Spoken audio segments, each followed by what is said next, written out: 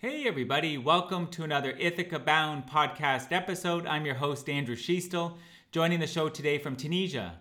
And this is the podcast where we explore history and mythology in the Mediterranean basin. Today I'm joined with Dr. Mantha Zarmakopi for a conversation about ancient Roman villas in the Bay of Naples. Dr. Zarmakopi is a classical archaeologist who is trained as an architect and also undertakes underwater archaeological research. She is Morris Russell and Josephine Chitsey Williams Assistant Professor in Roman Architecture at the University of Pennsylvania, based in the U.S. She has written numerous publications over her career, including authoring the monograph, Designing for Luxury on the Bay of Naples, Villas and Landscapes, circa 100 BCE to 79 CE, which was published by Oxford University Press. And she has a forthcoming book, Roman Landscape, Eco-Critical Approaches to Early Imperial Italy, which will be published by Getty Publications. And Dr. Zarmakopi joins the show today from Turkey. Welcome to the show, Mantha. Thank you. Welcome. Such a warm welcome. Thank you. Welcome and thank you, Mantha, as well. It's great to chat with you today. I'm looking forward to the conversation. So let's start with a more of an overview question, Mantha, to create sufficient background for the subject matter that we're speaking about, which is largely ancient villas today. So what is a villa in this context? So Roman villas were both seats of agricultural production, but also locations of luxurious and leisurely living in the countryside. They evolved as a concept over time. They began as the location where somebody will, stay over at his or their estate, and they will be working the land. And then during the 1st century BC, precisely became more of a status a symbol for the emerging classes of the late Republican and early imperial period. So they became a way of promoting their social power within the vibrant political climate of that period. Okay, and what brought you to studying Roman villas in Naples specifically? Like why Naples? What was it about that area? They are very well preserved in Naples, and their architecture is very well preserved. They have wall paintings that are very well preserved. They have sculptures. They have also their gardens are also, have been able to study the remains of their gardens. So as somebody who was interested in architecture and with the whole, villa culture, there was a lot of information from the sites that I chose to study. And I had more of a fuller picture of their spaces, as they were actually still, some of them are still in very good condition. And so within the Bay of Naples, because of the eruption of Vesuvius, a few of them have been pristinely preserved. That's why I chose that area. Okay. And around that time, so the late Roman Republic, early Roman Empire period, when these villas were starting to form in the Bay, was Naples itself the city? What would it have been like at that point in time? Was it urbanized at that point in time? Was anything there? You know what I'm getting at? So you have the villas being built. What was close to the villas? What in more the city? What would have been there at that given time? So we have Naples, which still, it was a city. We have ancient Naples, but the villas that I'm looking at are also nearby other settlements and cities that we know of, and there were urban clusters around the Bay of Naples. Some of them are at the outskirts of Pompeii, others are on the outskirts of Herculaneum, others are in the settlement of Stabia. So, in fact, Strabo slightly later tells us that the Bay of Naples presents and uninterrupted, built, landscape, as one approaches the sea from the sea. So what we see is like a sort of, we have the cities that we know them, but then it seems that the peri-urban development was very extended. Okay, yeah, and that's probably an important point to mention and make sure I understand as well. So the bay, relatively speaking, the bay is quite large. So we're talking about really a region here, not just like one bay with a specific city beside it, right? Because there's Naples as a region. Yeah, so we have Naples, Herculaneum, Pompeii, Stabia, and other sites in between. And so we have urban sites and clusters within that, and then we have the territory beyond, which at this time in the early imperial period, because of the security of the countryside, people are like very it's no longer there is no longer a fear that they will be attacked from the countryside. So people are starting building outside the towns, and they are expanding their estates and they're investing in them by building luxurious houses, precisely for this reason of competitive display that it's taking on this time. And so this means basically that the urban environment is starting to overflow in the countryside. Okay.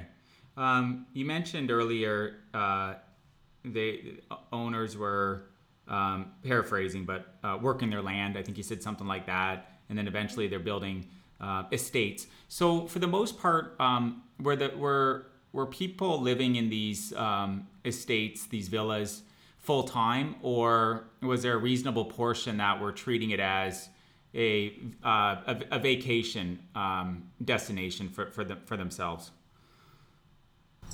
I would say that all these estates were mostly an occupation to the side of the main occupation. Even if they were agricultural estates, they will have people who will be working in the land, and they will not be the owners who are actually really toiling in the land. So that's the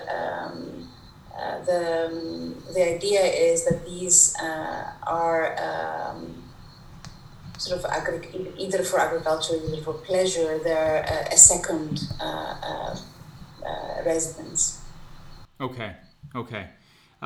Can you describe them? I'm sure there's a lot of shapes and sizes that we're speaking about, but generally speaking, can you describe what so people listening and myself can visualize what a Roman villa in this period of time would have looked like? Let's say in the for a luxurious villa, we were looking at a very ample peristyle gardens. So a peristyle is a colonnaded, surrounded by a colonnade garden, opening on 2 rooms, and then there will be also again colonnades framing those gardens, but then giving access to the room behind them. And then these peristyles would be often have another row of colonnades, on the exterior side looking over the sea. So a series of peristyle gardens and big rooms opening onto them with big openings. So there is a lot of framing of the landscape and bringing, the natural world within the house by either, building gardens or framing the view outside. There is a lot of play with waterworks also.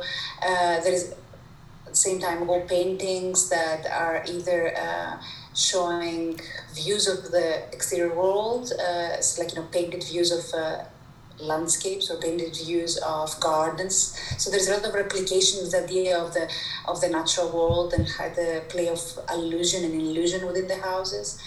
But in their grander, version, we see ample peristyle gardens, big reception rooms and big dining rooms, and just behind them, quite luxurious, smaller rooms for the accommodation. And often we see a second floor, above them, above the ground floor, that would actually, again, have views over the Bay of Naples, over the gardens, and so on.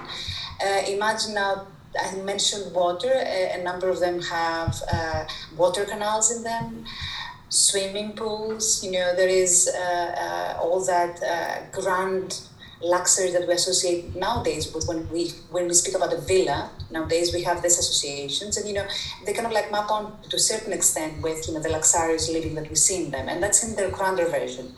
There are like sort of lesser, sort of like not as grand villas, which are smaller, maybe peristyles, but still very the same design mannerisms. You see them, peristyle gardens, views onto the exterior, like big landscape, the framing of the views, and so on.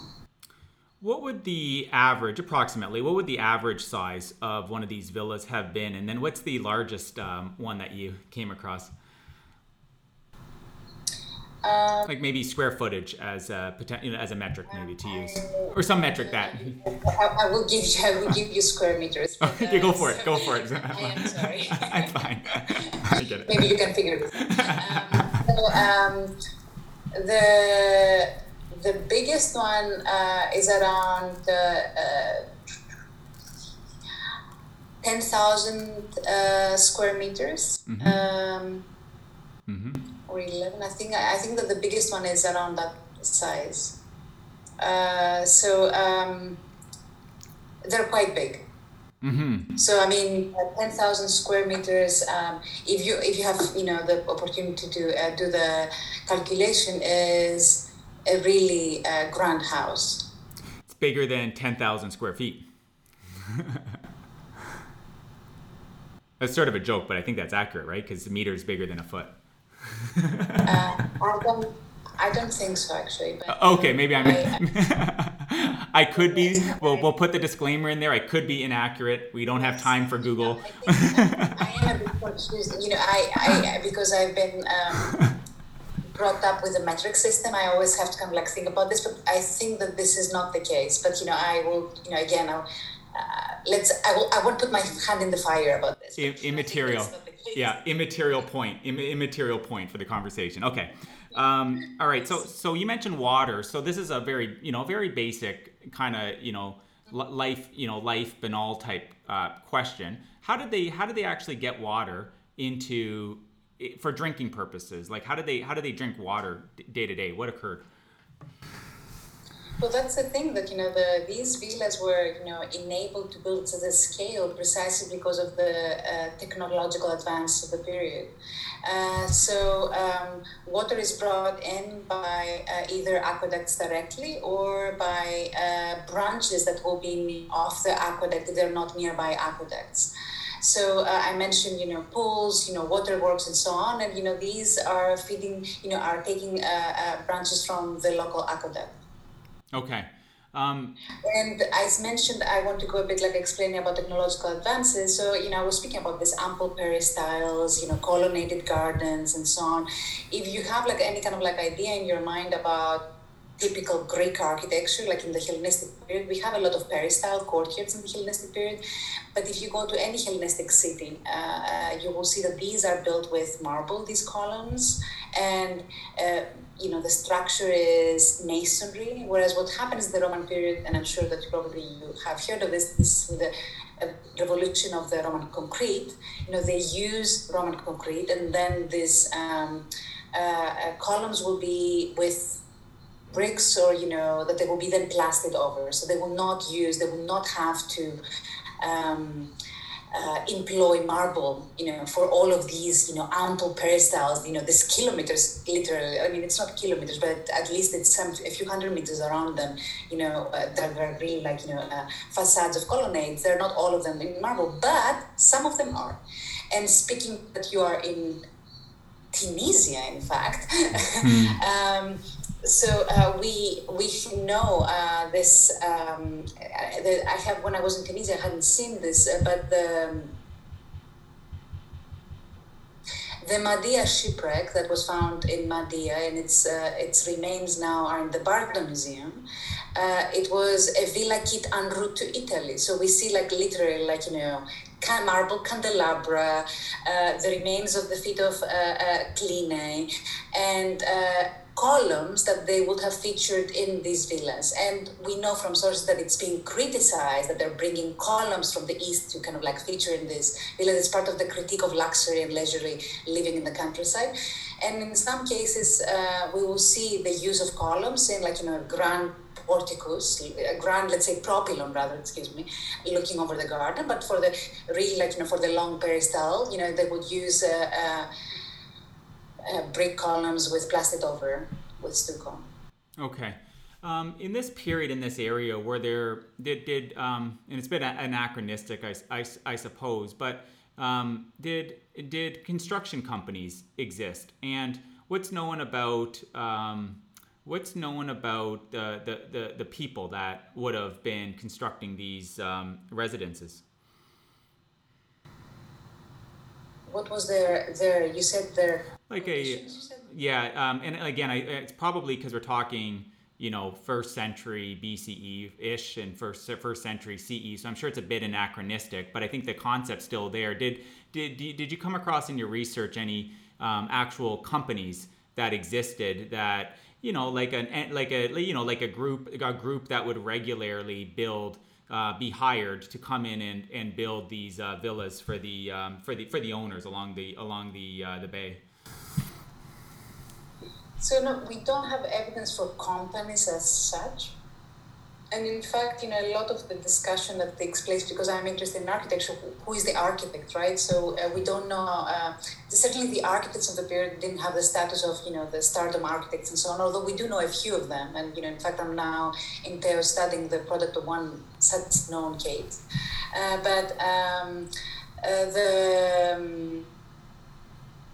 But in that period, we know a few architects from inscriptions, and we know that they're collaborating with engineers and so on. Mm-hmm. And it's basically their workshops. So there has not been so much work done about this kind of architecture, whether we can actually say that the same workshop that worked in X villa that worked in another villa.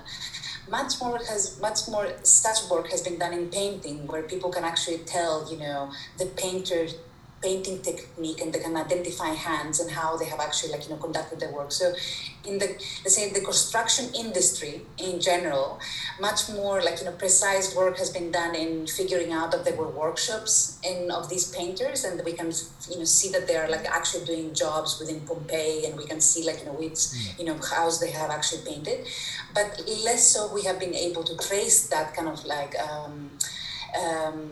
lineage of the architecture from one to the other, because there hasn't been such an identifying criterion in the architecture that can lead us to that. I mean, in general, we assume that there would have been, similarly to the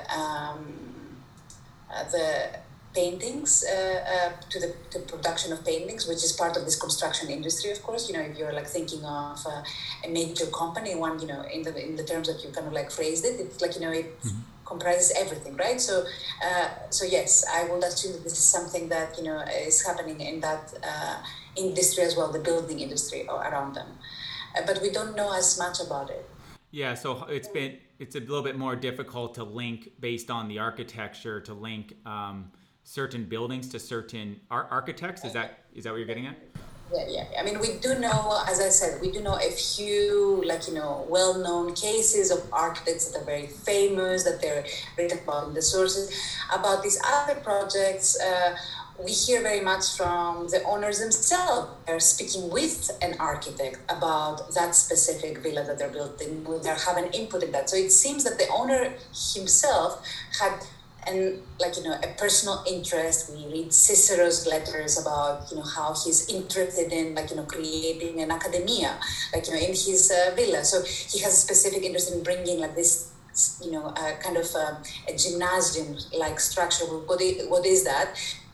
It's basically this peristyle that I mentioned, looking onto the garden. This peristyle structure is coming from the gymnasium, in the Hellenistic gymnasia, the educational institutions in the Hellenistic period, in the Hellenistic East, where in fact these Romans have studied. and philosophy and bringing it back in their leisurely villas. They want to reproduce this culture of education and learned, leisure. So basically, in reading philosophy in a leisurely, environment that they have recreated after the Greeks. And in these cases, we hear that he has discussed with the designer how to do this. Okay. But so for example, we don't know where Cicero's villas are, but we have heard some of this, or we hear about Atticus and so on. So we hear about also Pliny the Younger describes his villas, and so we have some information about his concerns about the designs. And so we have some authors, let's say, there that gives us some information about their sites, and we have, at least, we have found, sites that sort of, map onto the demands of the map onto the descriptions of them. So we have found sites that are probably Pliny's villas. Oh, interesting. In the bay? In this? Not in the bay. Okay, somewhere else. Okay. Yes. Any past emperors or consuls in this period that has been linked to any of the villas? Well, there is a famous one in the bay in Capri by Tiberius. There is the Pausilypon on the northern side of the bay, which we know it's an imperial estate also after the beginning of the first century CE. And there is, of course, the famous paradigm of somebody who is very much involved in the architecture of his villa is Hadrian's villa. Interesting. In the bay? In Tivoli, outside Rome. Okay. Yeah. Okay. So we have some cases that we know that the owners were very much involved, and we have the product. In fact, we can see it, and these are very happy coincidences. I mean, one of my villas, we don't know what's the designer, but there has been a great speculation about the owner, and I would say that this is very close to being the truth. So it's probably the father-in-law of Caesar that owned this villa, the Villa of Papyri. Okay, interesting. Urination and defecation. So, in other words, going to the loo in this period. I was like, yeah, where's he going? Where's he going with this question? So in this, I was like thinking, did I hear correctly? Yeah, there was certainly no segue for that question. So another minutia type question. What was the format on these estates for people to go to the loo? There is a whole section of a toilet there, yes, which was much more of a public situation, let's say, than would be envisaged as a toilet nowadays. I mean, so there are installations for toilets, and bathrooms are much more sort of like grander. There is this whole tradition of Roman baths that of course. But there is also the loo, as you would say, and it's of course designed in the house. Yeah. Okay. Were basements or cellars, were they commonly built? Oh yeah, they were. And some of the imagine all these sites have really. They're built on various terrains, and so there are various terrains. Excuse me, I meant on sloping ground. So there are some of these semi-basements would then lead on to other sites. So some of them are used for storage. Some of them are used for leisurely walks that walk then onto the other level, and so this is something that's exploited quite extensively in fact. At the height in this area. In this period that we're speaking about, what approximate number of villas or estates would have existed? Like, are we talking about hundreds? Are we talking about maybe 40 along the bay? Can you quantify it in some way? I should remember the number, but we're definitely speaking above 107, even 1,000. Well, could have been over 1,000. Yeah. Okay. I mean, there has been a recent, so we have focused around the sites that we know, and they have been excavated and they're pristinely preserved. But a recent study, in fact, by by a German project that they started to look at geophysics and trying to look at the area and the extension of the agricultural production around Pompeii and the broader Bay of Naples.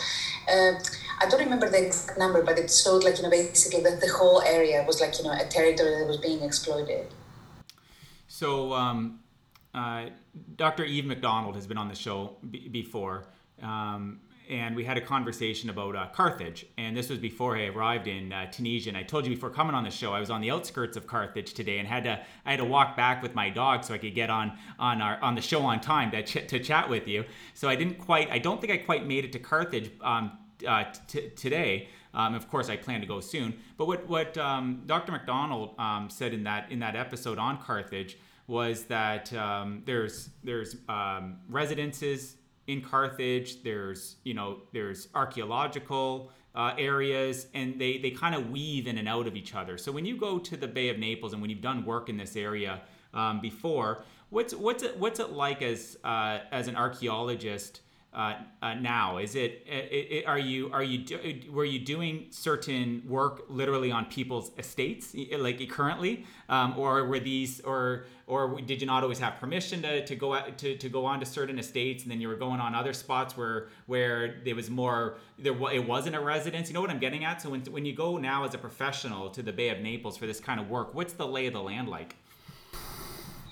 Well, many of these estates have been, these villa estates have been excavated, and so there is no problem to go and visit them. But of course, all these we usually find out about other sites when there are rescue excavations. There is some other type of work that's being done, and this is constantly evolving in a way. So I would say that as professionals nowadays, we want to focus on the major sites without a problem, and there is so much work to be done on them, right now. But when we have access to other sites through new excavations, for example, I think, yes, the Villa Imperiale is now being excavated by the Soprintendenza. So, another site that was just outside the walls that they found recently, and they're excavating. So, I think that as a professional, you don't have a problem having access to sites, but there is, of course, much more that can be done by the local authorities, and then, eventually, you get access to it when it's being cleared out. But I guess it's always like an issue of balancing the people's wish to excuse me wish to keep their properties, because what's happening when there's an archaeologist that finds something, then you have to actually take over the land and so on. So actually the Villa of the Papyri, this amazing site that we have so much well preserved, and it's still underground. And the modern Ercolano is on top of that villa, and so in order to excavate it fully, one would have to buy off the properties from that from those owners and so on. So there is this part of negotiation between who is there and is living, and to what extent also it makes sense to actually excavate that. Can we find information that we need but without revealing it? So I think it's nowadays in archaeology we're trying to be to involve the community that is there, educate them, and have a meaningful exchange. And the second, and B, and see what is actually meaningful to excavate. And if we find yet another villa, will that help us, or to kind of make more informed choices about the sites that we're excavating. Yes, understood. So you just completed recently a project on Delos, right? The Greek island. Do you want to take a moment and share with everybody what the work that you did and that project? Yes, great. So Delos is an important trading point in the late Hellenistic period. It's an important sanctuary from the Archaic period onwards, a sanctuary to Apollo. But in the late Hellenistic period, it becomes an important trading hub between the East and West when Rome expands its power towards the Hellenistic East. And because of its importance as a port of trade in this period, it is actually a free port. That's what the Romans do. They give it the status of a free port. There is an economic development, obviously, on the island, and urban development. And the city sort of is rapidly urbanized. Part of the city, however, and its harbor infrastructure are partly underwater because of the relative sea level change from antiquity till now. And so my interest was in understanding the extent of the city, but also primarily the harbor infrastructures and how does this island accommodate this important emporium in this period. So we finished the survey of the surveying the harbor infrastructures, and then we continued on to do an shipwreck survey around the island to understand a bit further the economy of that trade network that Delos was part of. It's interesting. So just to find, this has been a project that has been going on for 7 years now, and this was the last year of this shipwreck survey. So you did some underwater archaeological work in that process, right? What and what if you were to summarize, and it's 7 years, so it's so I understand that, but if you were to summarize what's now known about that area that's underwater that just wasn't known to contemporaries nowadays as a result of the project. First of all, and that was the reason for which I started the project. People had tried to explain the Delos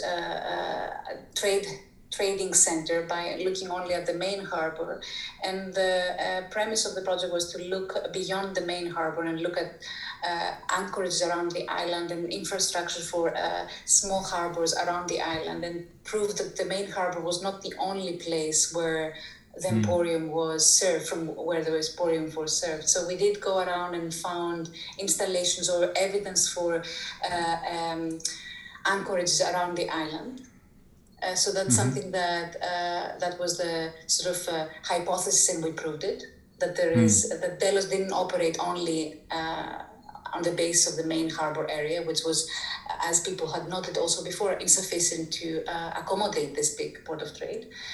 And the other one was that we looked at, so that was the harbor infrastructure that we looked at, and then the other one, which is the shipwreck survey, we found evidence of what we would have expected, late Hellenistic and Roman shipwrecks, but also a late Roman shipwreck, which also corroborates the evidence that we have found in recent years on the island, that Delos does not get abandoned after the 1st century BC, which is a kind of a literary topos in the study of Delos, that then it's being abandoned after the 1st century BC, and Puteoli and Rome then takes over as main harbors. But so we found this important shipwreck that shows us that trade continues well into the middle, in the middle of the 3rd century CE. And evidence that has been recently also attracted attention on the island has shown that Delos is continuously occupied in this period. Maybe another book in the future?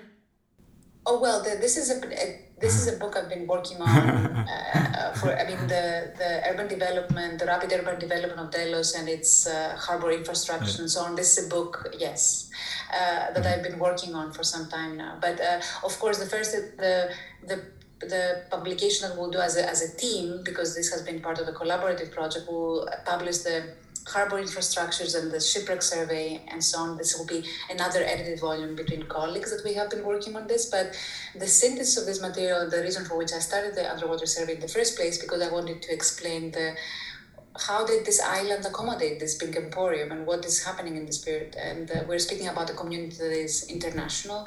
We're speaking about Italians, Romans, people are coming from all over the world at this point in Delos in order to do business, because precisely it's a free port of trade. Okay, Mantha.